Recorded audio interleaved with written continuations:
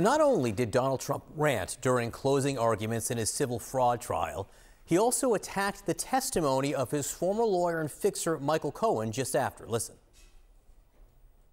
He's a felon, convicted felon, and not a good person, but that's their only witness, and he's now crashed and burned. They have no witnesses, and by the way, that witness took back everything that he said. He took back everything he said in court, took it all back.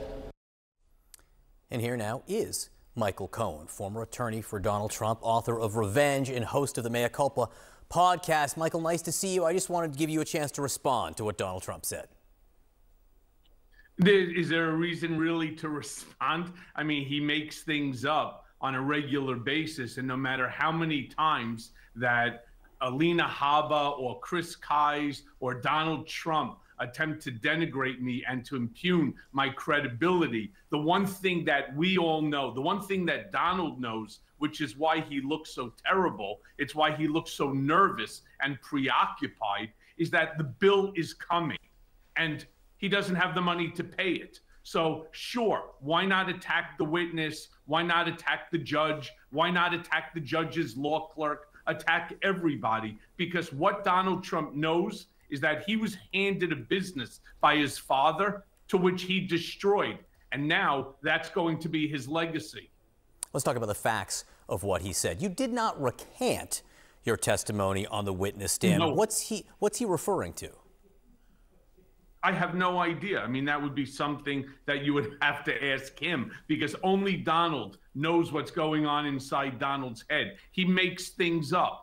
One of the things that they jumped out of the courtroom screaming, "We won, we won," is when they asked me a question about specifically, did Donald Trump tell you to inflate the numbers? And the term specifically is very specific, right?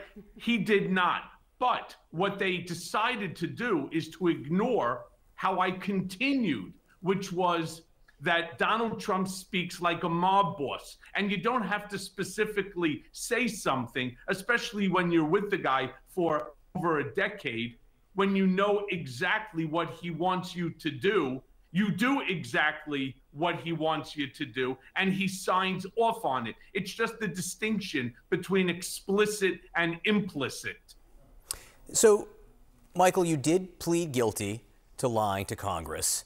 You did admit just about a month ago that you sent citations, legal citations that did not exist because you found them on AI to your attorney. And you knew that this was going to come up in this trial. And you know it's going to come up if and when you were a witness in other trials, including Manhattan DA Alvin Bragg's case against Donald Trump. You were a lawyer for a long time. How do you think a jury sees you as a witness? Okay. That a great question. Thanks for asking it, John. Let me be very clear. The lie, and I'll say it a million times, I'm going to say it on the stand. The lie that I told Congress was the number of times that I spoke to Donald Trump about the failed Trump Tower Moscow real estate project. Donald, his team, and don't forget, it wasn't just me. It was Ivanka, it was Jared, it was Alan Garten, Abby Lowell, Ty Cobb, Jay Sekulow. We all worked on this letter, which of course I did present and I put into evidence before Congress. They wanted me to say the number 3, that I spoke to Trump about it 3 times because that's what Donald wanted. It was de minimis and it was on his, it's what he wanted. The real answer was 10. And if anybody would turn around and say that my credibility is impugned because of the 3 versus 10, well, there's nothing I can do to change their mind. Now, as far as the AI is concerned, I want to be clear about this. Yes, I went on Google Bard because I don't have Westlaw, LexisNexis.